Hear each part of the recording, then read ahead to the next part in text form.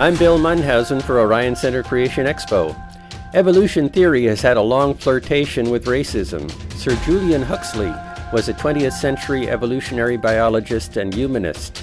Huxley wrote about the drastic differences between Negroes and whites in terms of mental capacity, morality, and social behavior. His underlying premise was blacks and whites evolved to be different. Modern evolutionists try to distance themselves from classical Darwinism, but evolution theory implies separate racial origins. In contrast, Bible believers have never been conflicted, knowing that all mankind developed from Noah and his family. Acts 17:26 reads, "He has made from one blood every nation of men to dwell on all the face of the earth." The question is what believers ought to believe. We've seen an unprecedented uptick in violent racism, but the biblical message is clear.